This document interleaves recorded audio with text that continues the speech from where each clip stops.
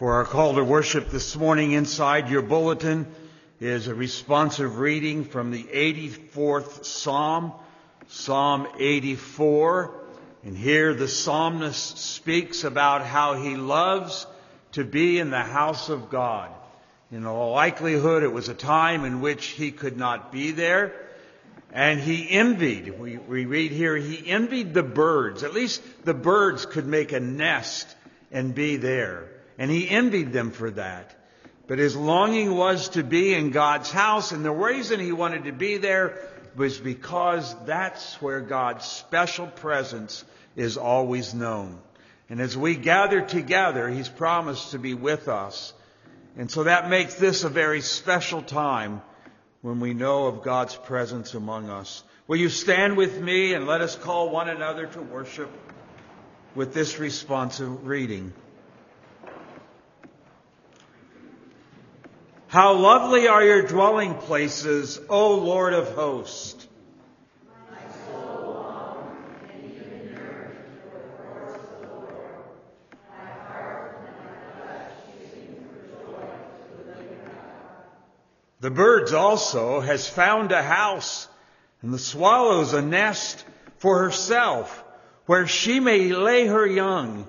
Even your altars, O Lord of hosts, my King, my God, how blessed are those who dwell in your house.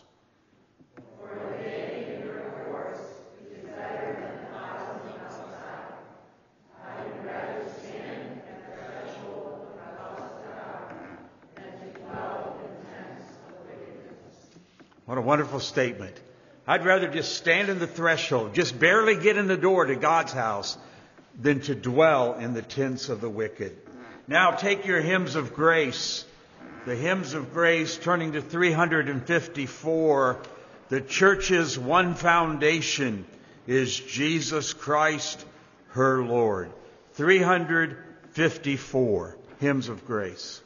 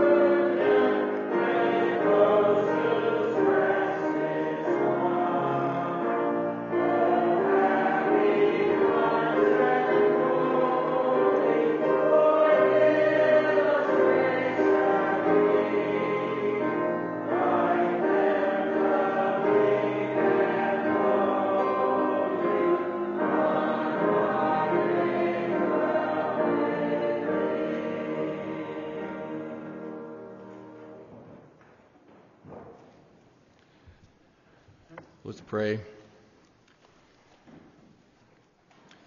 Our Father in heaven, we're thankful that we can again come before you this Lord's Day morning, assembled together in the name of our Lord Jesus to honor and glorify you.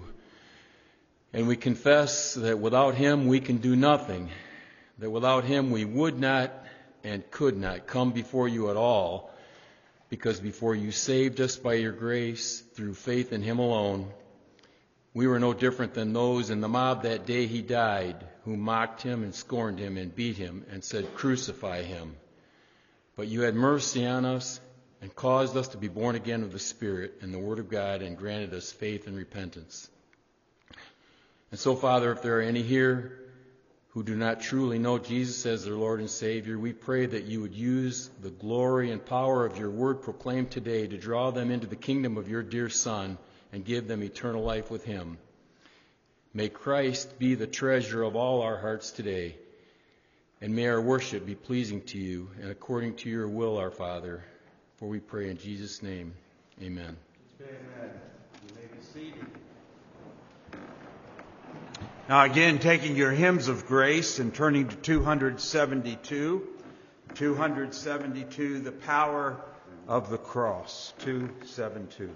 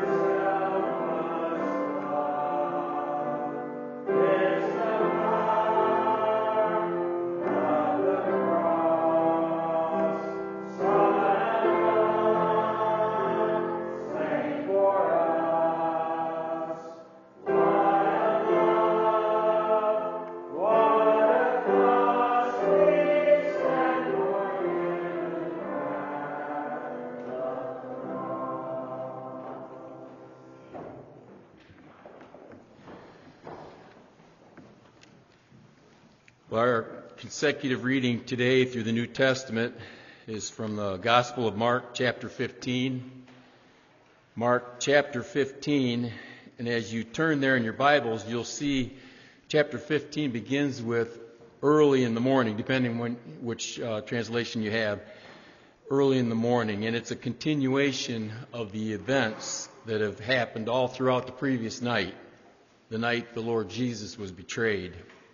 He had eaten the Passover meal with his disciples, and then there was his praying in agony in the Garden of Gethsemane, the betrayal of Judas, the phony trial before the high priest and the Sanhedrin with the false charges and the false witnesses, which concluded with them giving him the death sentence for blasphemy. And then last, just before dawn, the denial of Peter. But now here in chapter 15, in the early morning, they set about to convince Pontius Pilate to concur with their sentence, because the Jews could not administer the death penalty, and they wanted Pilate to administer the Roman death penalty, which was crucifixion. So Mark chapter 15, hear now the word of the living and true God. Early in the morning, the chief priests with the elders and scribes and the whole council immediately held a consultation, and binding Jesus, they led him away and delivered him to Pilate. Pilate questioned him, "Are you the king of the Jews?" And he answered him, "It is as you say." The chief priests began to accuse him harshly. Then Pilate questioned him again, saying, "Do you not answer? See how many charges they bring against you." But Jesus made no further answer, so Pilate was amazed. Now at the feast, he used to release for them any one prisoner whom they requested. The man named Barabbas had been imprisoned with the insurrectionists who had committed murder in the insurrection. And the crowd went up and began asking him to do as he had been accustomed to do for them. And Pilate answered them, saying, "Do you want me to release for you the king of the Jews?" For he was aware that the chief priests had handed him over because of envy. But the chief priests stirred up the crowd to ask him to release Barabbas for them instead. And answering again, Pilate said to them, "Then what shall I do with him whom you call king of the Jews?" And they shouted back, "Crucify him." But Pilate said to them, "Why? What evil has he done?" But they shouted all the more, "Crucify him." Wishing to satisfy the crowd, Pilate released Barabbas for them, and after having Jesus scourged, he handed him over to be crucified. And the soldiers took him away into the palace, that is the praetorium, and they called together the whole Roman cohort.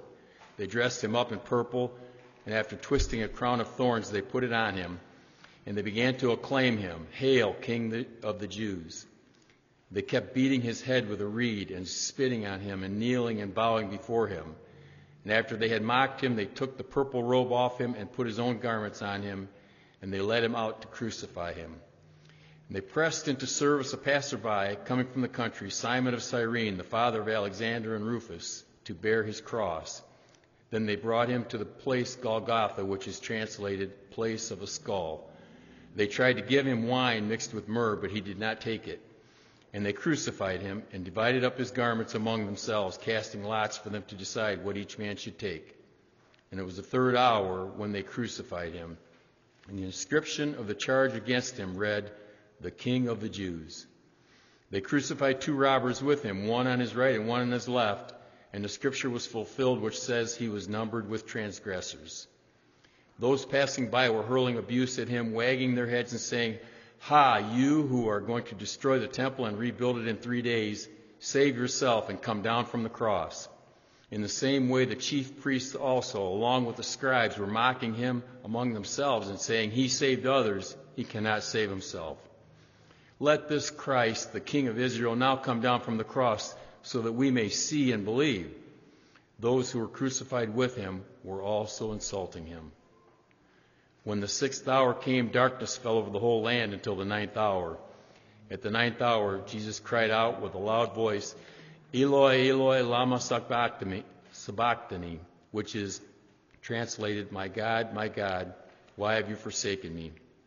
And when some of the bystanders heard it, they began saying, "Behold, he is calling for Elijah." And someone ran and filled a sponge with sour wine, put it on a reed, and gave him a drink, saying, "Let us see whether Elijah will come to take him down." And Jesus uttered a loud cry, and he breathed his last. And the veil of the temple was torn in two from top to bottom.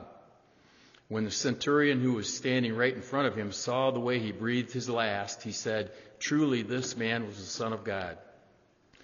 And there were also some women looking on from a distance, among whom were Mary Magdalene and Mary the mother of James the Less and Joses and Salome. When he was in Galilee, they used to follow him and minister to him, and there were many other women who came up with him to Jerusalem.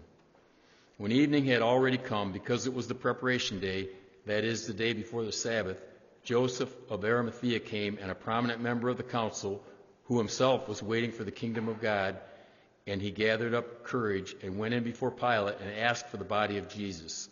And Pilate wondered if he was dead by this time, and summoning the centurion, he questioned him as to whether he was already dead. And ascertaining this from the centurion, he granted the body to Joseph.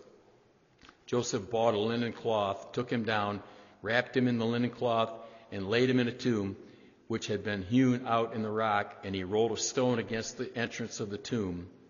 And Mary Magdalene and Mary the mother of Joseph were looking on to see where he was laid.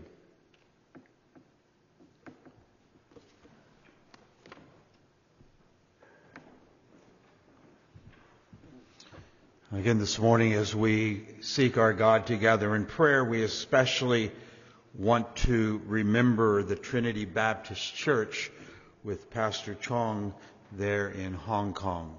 So let us seek our God together in prayer.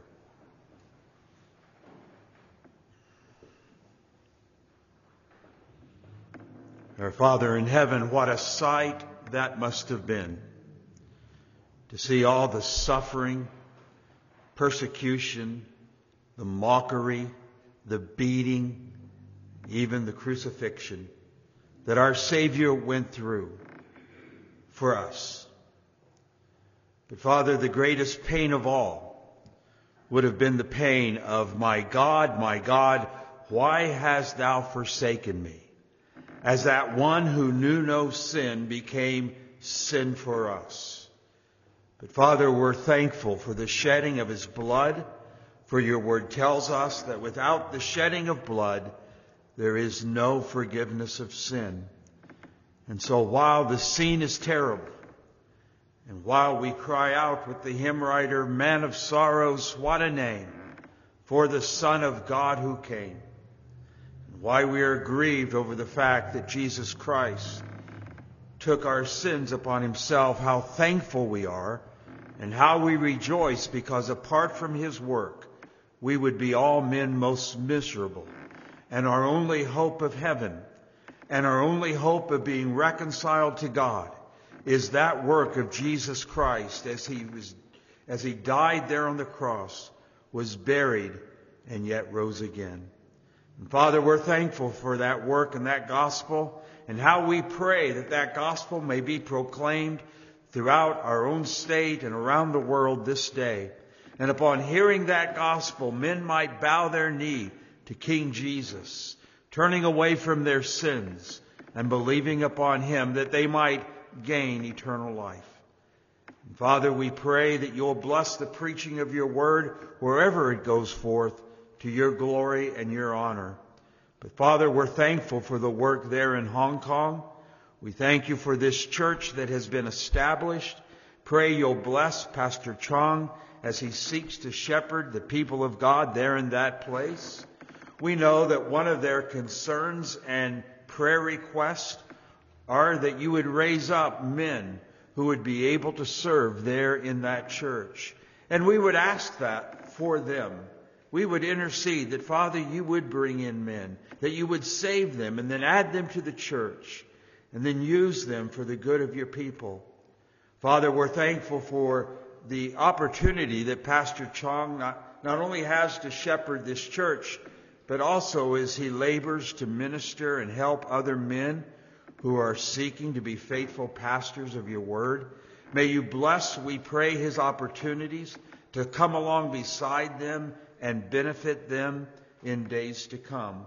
But we thank you for them, and thank you for the fellowship and the relationship that we have with them, those who are so many, many miles away from us.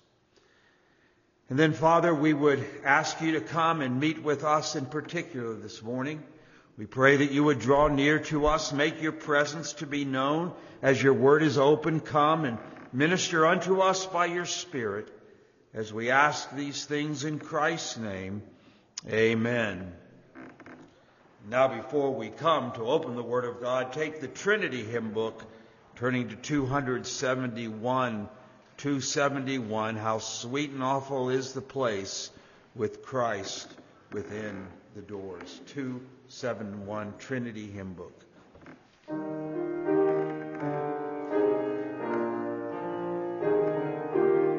Let's stand together as we sing.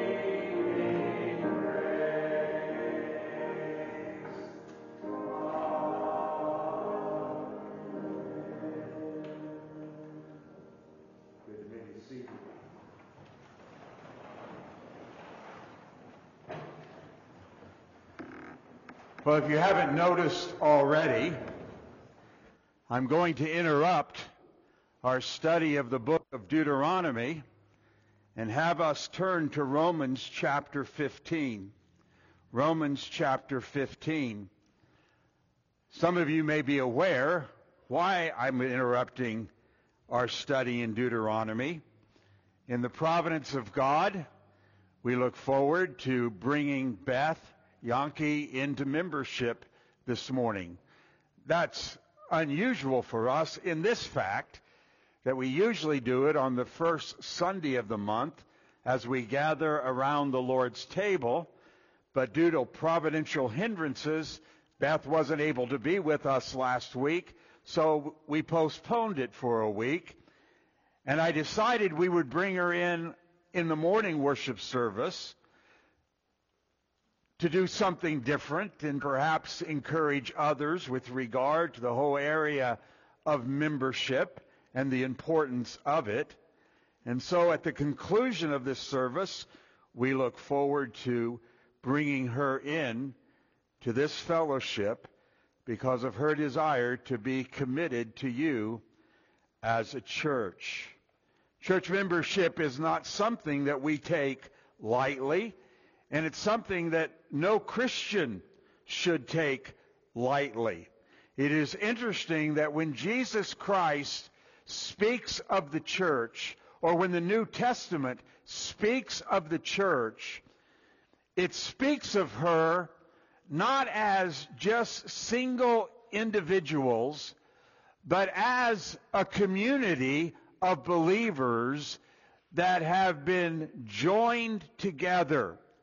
As you read through the New Testament, you will find the church is a definite group of individual believers who can be counted, they can be added to, they have the responsibility of selecting leaders and representatives, they are together officially together, they carry out church discipline, they observe the Lord's table in a corporate way.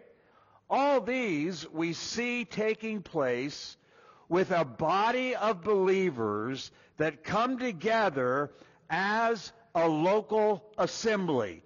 God never intended His people to live on an island by themselves, but He envisioned them coming together and making up this body or this community of His people. And what's wonderful about this community is that He said that when this community comes together, there I'll be in their midst.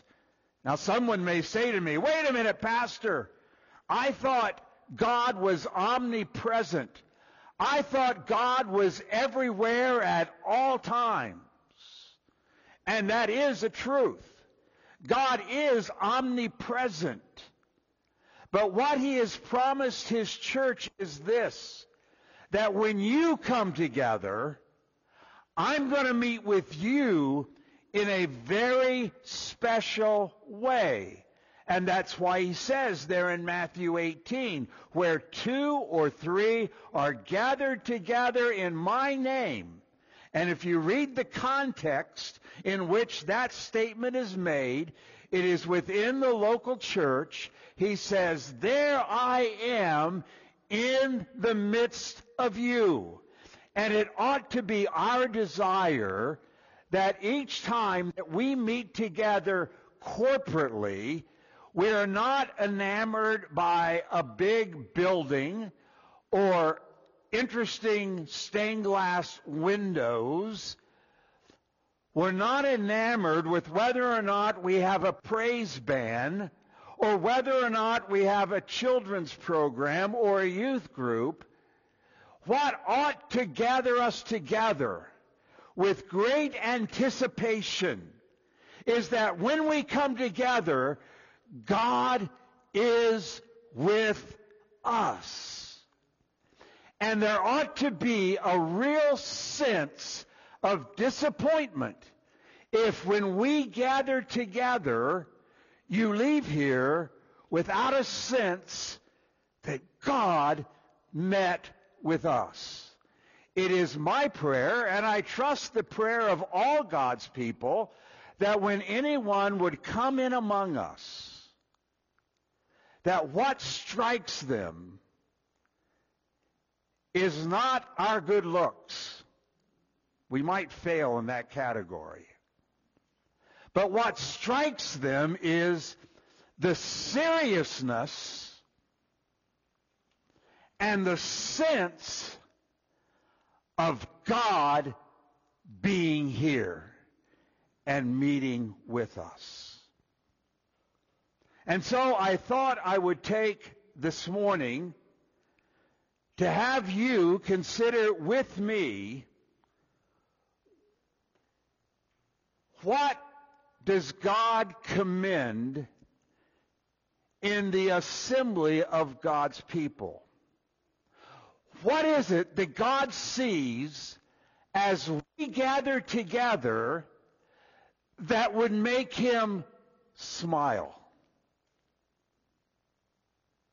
What is it? Is it just simply being here? Is it the fact that you got up this morning, you put on decent clothes, and you showed up? Perhaps some of you carried a Bible in.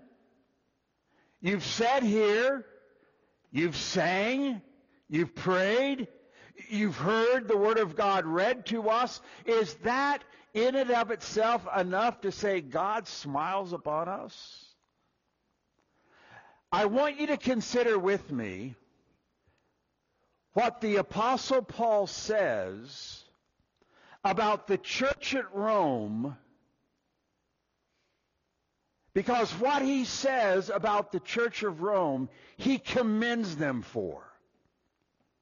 And as I thought about this one verse and what it says, I pray that that might be said of us. And I pray that we might grow in these things. And I pray that we will encourage one another with these things. So I want you to consider the one verse, Romans chapter 15 and verse 14. Paul says, "And concerning you, my brethren, I myself also am convinced that you yourselves are full of goodness, filled with all knowledge, and able to admonish one another." Paul is convinced of certain things concerning the church there at Rome. The term that he uses here, "I am convinced," is a term that really means I am persuaded. Now remember, the Apostle Paul has never been to the church at Rome. He's heard about them. He's met with various individuals from that church. At the close of this letter, chapter 16, he mentions several of those who are involved in this assembly, but he's never been there himself. But what he has heard and what he has come to know through the visits of the various individuals, he says to them, "I am persuaded." It's the same terminology that's used in Romans 8:38, where Paul says, "I am persuaded that neither death, nor life, nor angels, nor principalities," and so forth, is able, or the love of God, you're not going to be separated from. I'm persuaded of that reality. This is the same terminology he uses here. I am convinced that when it comes to this local church, there are three things that they are commended for. And if you read the verse of Scripture, you can see the 3 points that will come through this message. Paul's evaluation consists of these three things. You are full of goodness, filled with knowledge, and able to admonish one another. Let's take them one at a time. First of all, Paul says concerning this church, you are full of goodness. What did Paul mean by that? is he simply saying, you're just a bunch of good people? The term that he uses means uprightness. It means righteousness. It means kindness, moral excellence.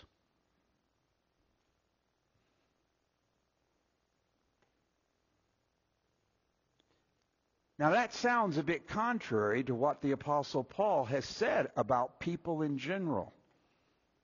Right?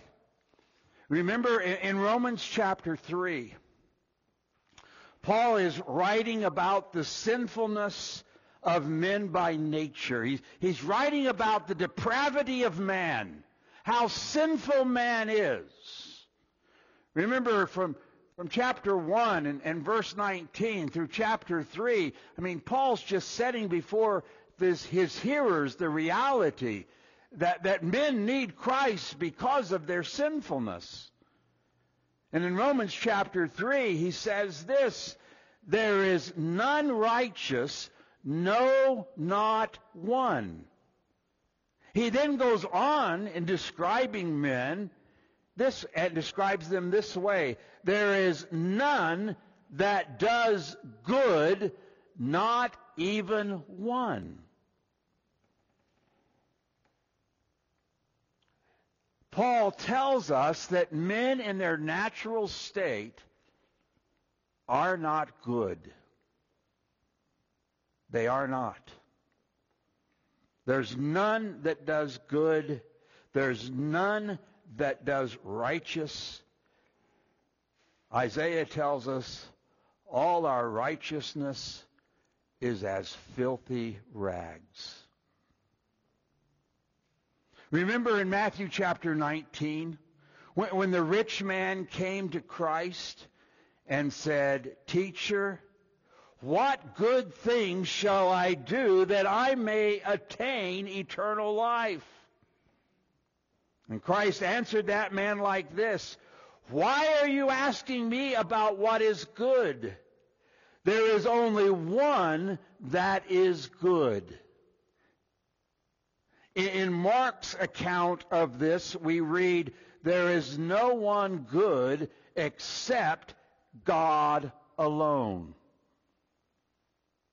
Now, if that's true, how can Paul look at this local church in Rome and commend them for being full of goodness? How does that happen? Well, let's take a moment and listen to the apostle's own testimony and about the radical change that took place in his life.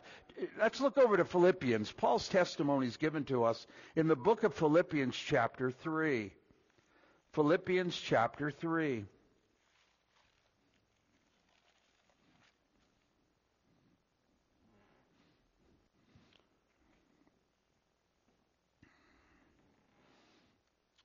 Paul here in this chapter is giving us his spiritual biography. And he says, verse 4, although I myself have confidence in the flesh, if anyone else has a mind to put confidence in the flesh, I far more. In other words, he's saying anybody who thinks they are good in and of themselves, I ought to be in the front of the line. Paul says, I really believed I was one of the best. I was one of the good guys. That's what I thought. And here's why. He says, he gives a description of himself. I was circumcised on the 8th day. I was of the nation of Israel, of the tribe of Benjamin, a Hebrew of Hebrews, as to the law, a Pharisee, as to zeal, a persecutor of the church, as to righteousness which is in the law, I was found blameless. Paul's saying here, do me a favor, compare your resume to mine. when it comes to really good things in the flesh, how do you stack up compared to me?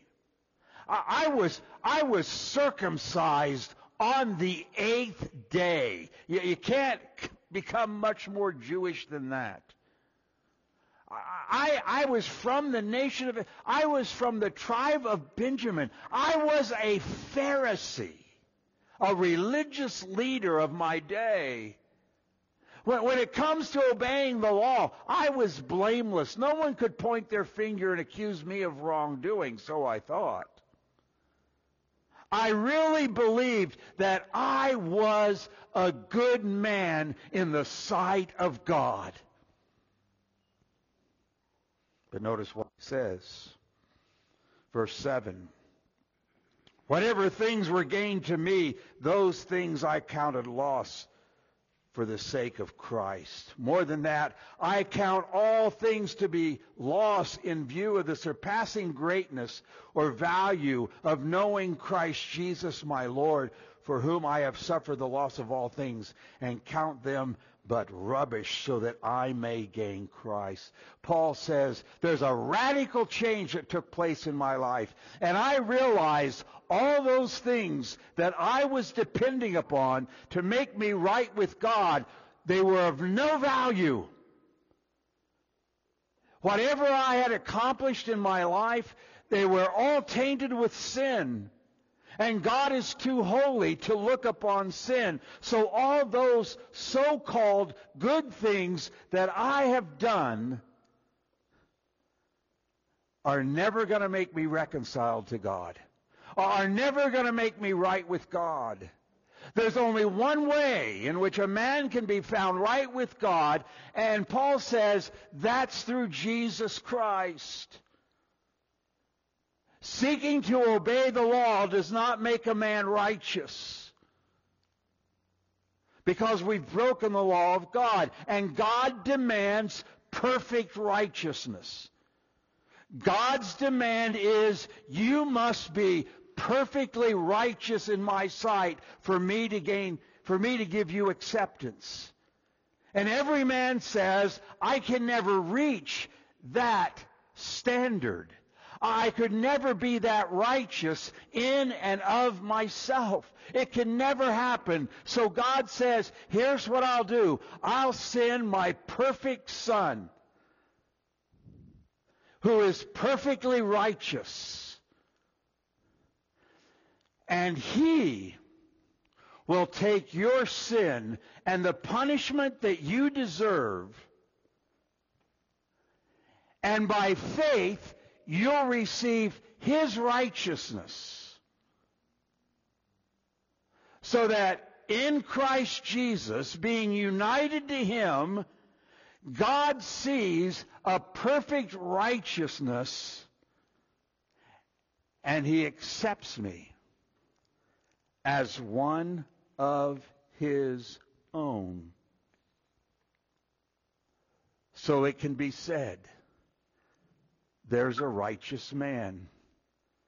Not because of anything he has done, but because of what Christ has done on his behalf. And as we gather together as a group of believers in the Lord Jesus Christ, God sees us. And here's what's amazing. He says they're full of goodness. Now, I think that's amazing. That God would ever look upon me and say, there's a righteous man. Because I know how unrighteous I am. But because of His Son, there's a righteousness that now belongs to me. So we can say that as a church, we are not perfect. We are not a perfect people. But we have a perfect Savior. We are not blameless. We are guilty. But we have one who took that guilt on our behalf. So when Paul commends the church at Rome and says to them, you are full of goodness, he is not saying, I'm just impressed with you people by yourself. I mean, you are just a bunch of, no. Left to ourselves, you know what he sees in us? He looks here and sees us and he must go, oh! But thank God he doesn't, because he sees the righteousness of his Son for all who believe in him. And so as a church, we ought to be a people that are committed to Christ and Jesus Christ alone. And the testimony of the church ought to be, my hope is built on nothing less than Jesus' blood and his righteousness. That's my only hope. So they're full of goodness. Secondly, they are filled with all knowledge. They are filled with all knowledge. So what's Paul saying about the church at Rome?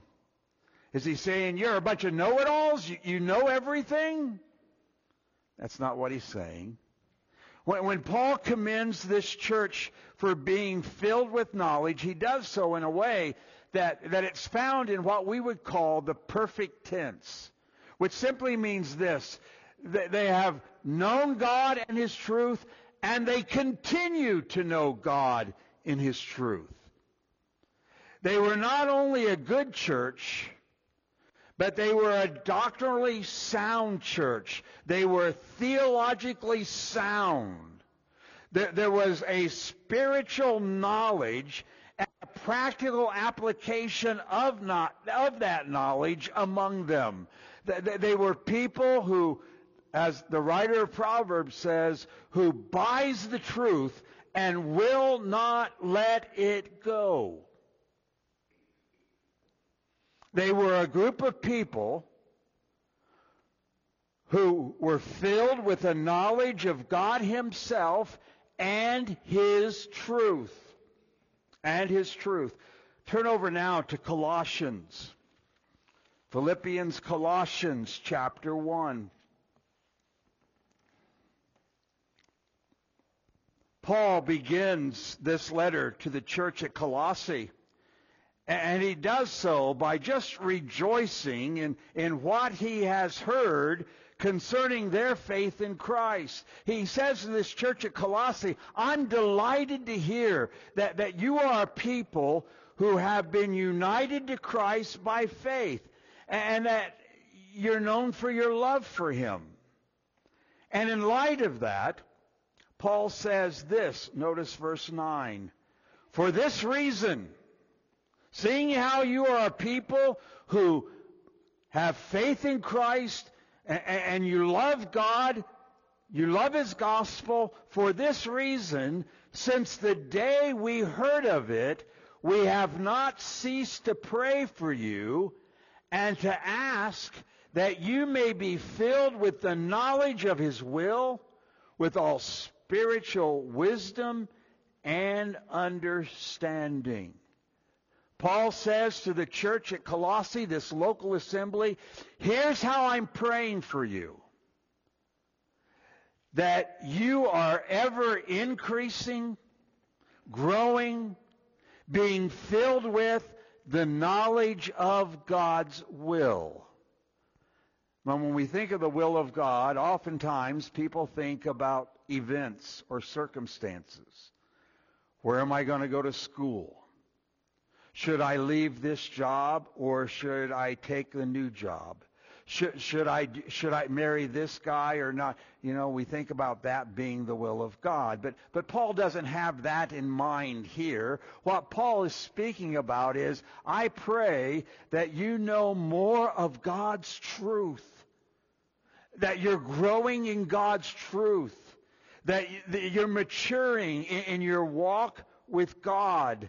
That as believers, you are filled, controlled by, and dominated with the will of God for your life.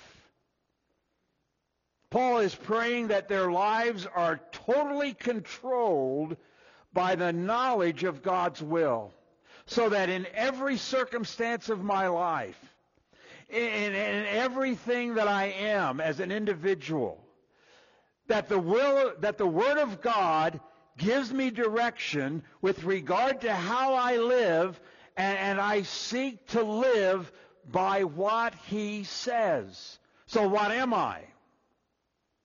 I'm a citizen. Does God give us directions on how we're to live as citizens? I'm a husband. Does God tell me how I ought to live as a husband? I'm a father. Does God give me directions with regard to my responsibility with my children? I'm a churchman. Does God give me some direction to what that looks like and how I ought to live? There is no area of my life where God's Word should not have an effect upon how I live. When I go to work, does God's Word have something to say about how I work? How industrious I am? Does God's Word say anything about that? Does God and His Word affect every part of your life?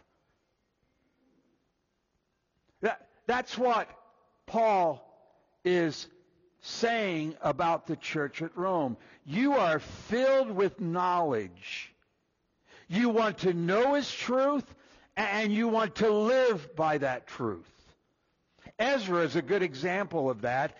In Ezra chapter 7 and verse 10, we read, "For Ezra has set his heart to study the law of the Lord and to practice it, and teach His statutes and ordinances in Israel." Ezra was a man who studied the Word, who practiced the Word before he taught the Word.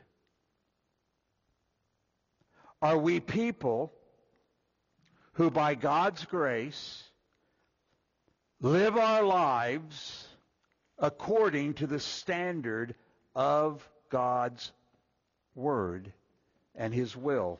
St. Clare Ferguson says, the will of God means death to our own will and resurrection only when we have died to all of our own plans.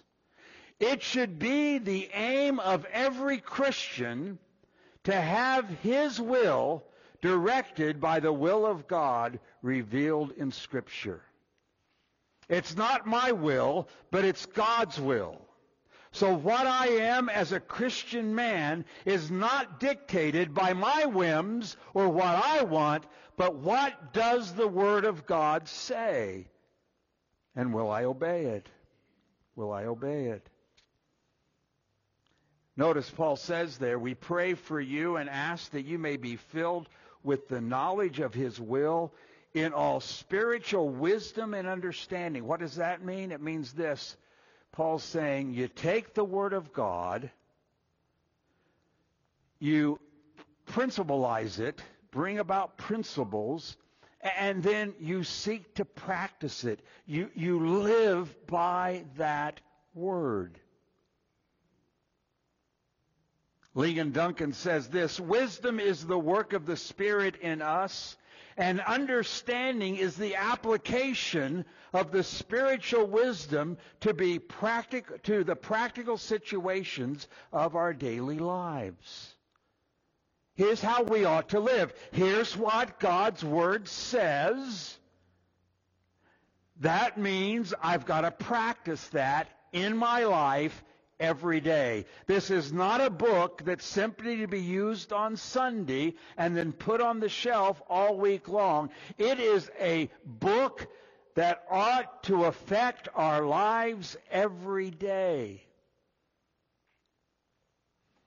Or as D.L. Moody said, every Bible should be bound in shoe leather.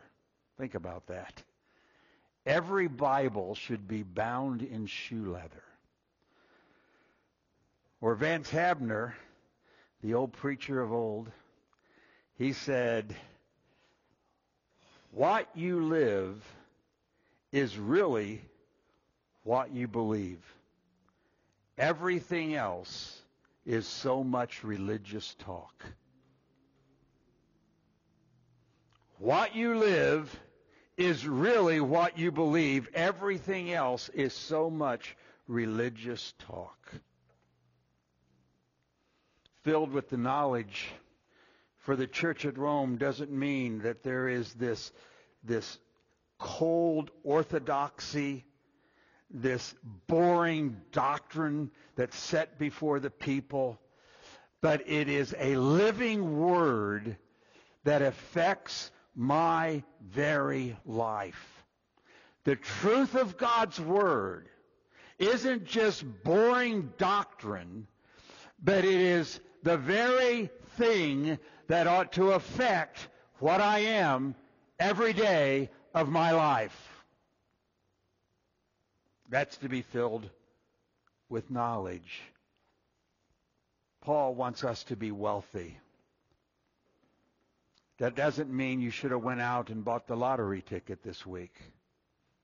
It means he wants you to know God and wants you to know His truth and live by that truth.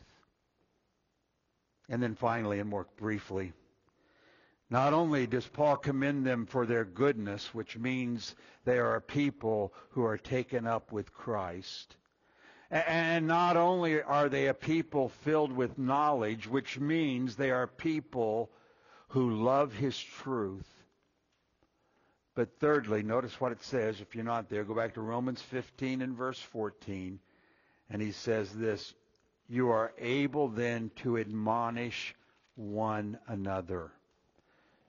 You're able to admonish one another. And the terminology that he uses means this. It means to place into the mind. Place into the mind.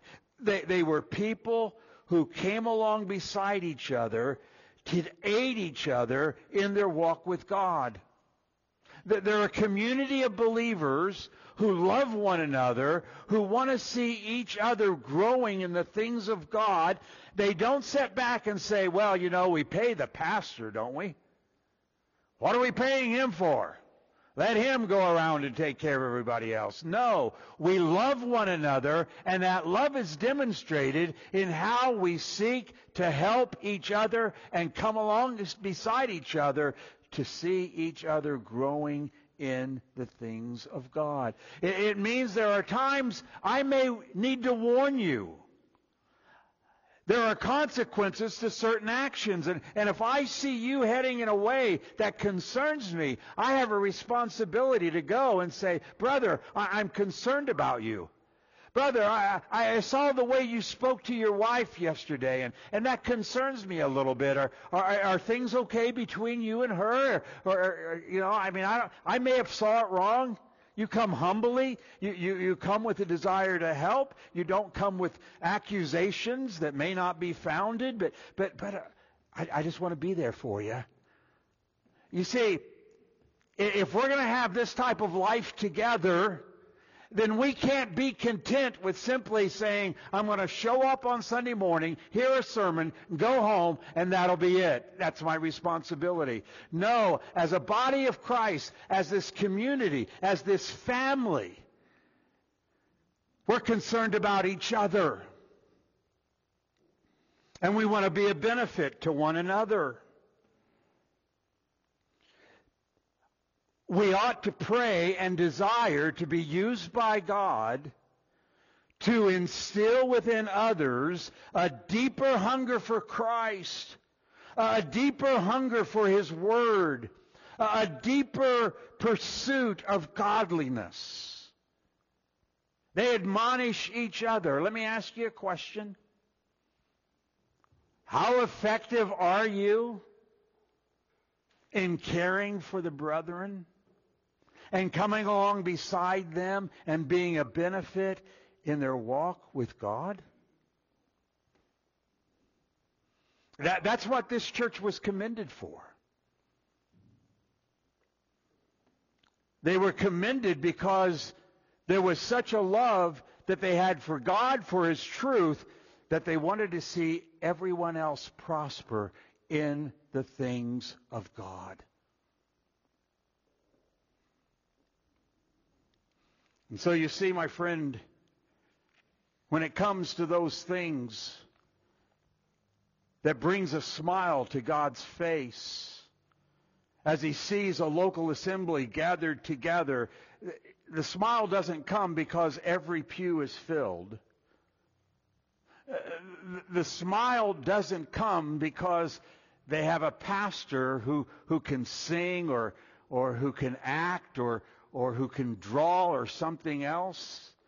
The smile of God comes when He sees a local assembly full of goodness, a heart towards Christ, filled with knowledge, a mind and feet that seek to live by His truth, and then a mouth that speaks to others to help them in their walk with God. When God sees that in a local assembly, God smiles. Is God smiling this morning? So we have to ask the question, do I know Christ? Is He my only hope? Do I understand that my good works can never get me to heaven, but it only comes through Christ and Christ alone? Does He see that in us? Does He see a people that loves His Word? And when His Word is clear, I must be obedient to that Word. That there's no part of my life that I'm trying to hide from God. I don't come to God and say, God, here's my life. And if it's a house, you can have the whole house. Oh, except for this one room in the house, that's mine. Don't touch that. Or do we say, Lord, the whole house is yours. I want to be obedient. I want my life to be a walking Bible to others. And do we love and care for one another with a desire to see each other grow in the things of God? You see, when it comes to the local church, it's a matter of your heart, your mind, and your mouth.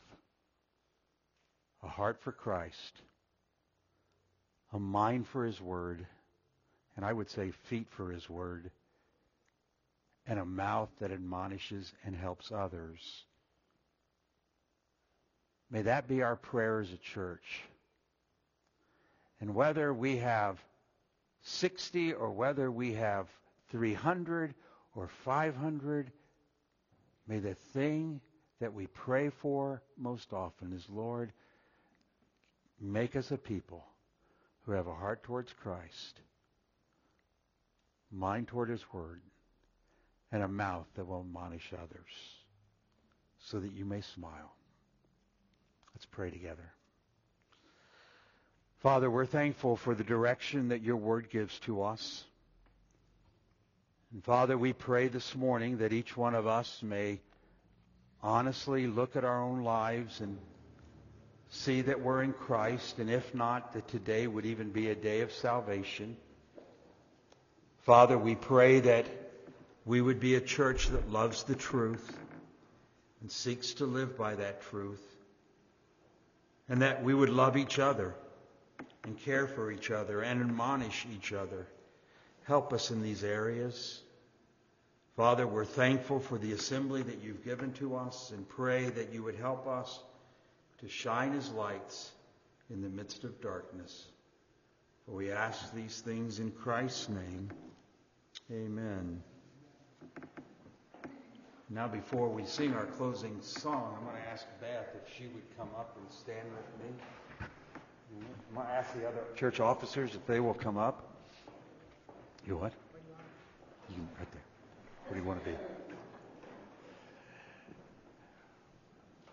I trust most of you have read Beth's testimony, and what a delight to hear how God has worked in her life. What an interesting journey she went on to get here. And what a small world this is. If you know anything, she went to Indiana Wesleyan, and while she was in Indiana Wesleyan, ended up going to Edgewood Baptist Church in Anderson, Indiana, which we have some contact with, right? It was one of the churches that was very instrumental in seeing this church started. I had the privilege of laboring there for a year many, many, many years ago. And so little did I know many, many years ago that one day a young lady by the name of Beth would show up in Anderson and then come back to northern Ohio, southern Michigan, and come over to the church. And so that's something of her journey. I trust most of you know that because you've read her testimony. And now her desire is to commit to this fellowship, to this body of believers. And we're thankful for that. She's been a blessing to us already, and I trust we've been something of a blessing to you, and that we'll continue to do so for years to come. I don't know what God has for you in the future, but if He keeps you in this area, it's fine by me, all right? And we'll see what God does. But again, we take membership very seriously, and one of the things we every member of the church has covenanted together to do is what I'm going to ask you about now, okay? So I'm going to read these, and hopefully you'll say yes to every one. If you say no to one of them, we may have to step back a minute. But anyway, as a church, we agree to worship only the one true and living God, the Father, Son, and Holy Spirit, who has revealed Himself in the Scriptures of the Old and New Testament, and we will have no other gods before Him. Agree? Yes. We agree to worship God in His appointed way and to exclude from our worship anything that He has not appointed. And we agree to use the name of not to use the name of our God emptily, or to take it upon ourselves carelessly, but to walk in paths of righteousness for His name's sake. And we agree to cease from our own works on the Lord's day if they are not works of mercy, piety, or necessity, and to positively sanctify the day by special exercise of public and private worship.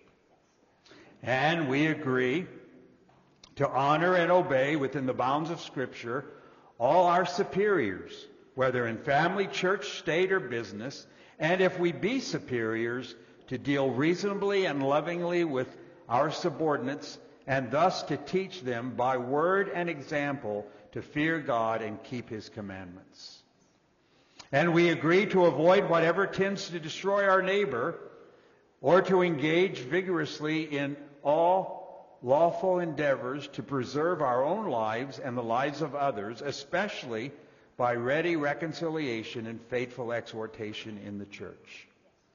And we agree to possess our bodies in holiness as vessels joined to Christ and indwelt by the Holy Spirit, and to avoid all uncleanliness, of thought, speech, and action. And we agree to be diligent in our vocation, that we may provide for our own household, avoid the theft of time, money, and goods, and to have to give to him who has need. And we agree to earnestly promote the truth among men and to avoid anything that would prejudice the truth or injure our neighbor's good name. And we agree to fully be content with our own condition in life, to rejoice in the advancement of our neighbors, and to avoid envying him or coveting anything that is his. Good. Well, on behalf of the congregation, well, first of all, let's pray. Let's give thanks to God for this one that He has now added to our family. Brother Ken Brown, would you lead us in that prayer of thanksgiving, please?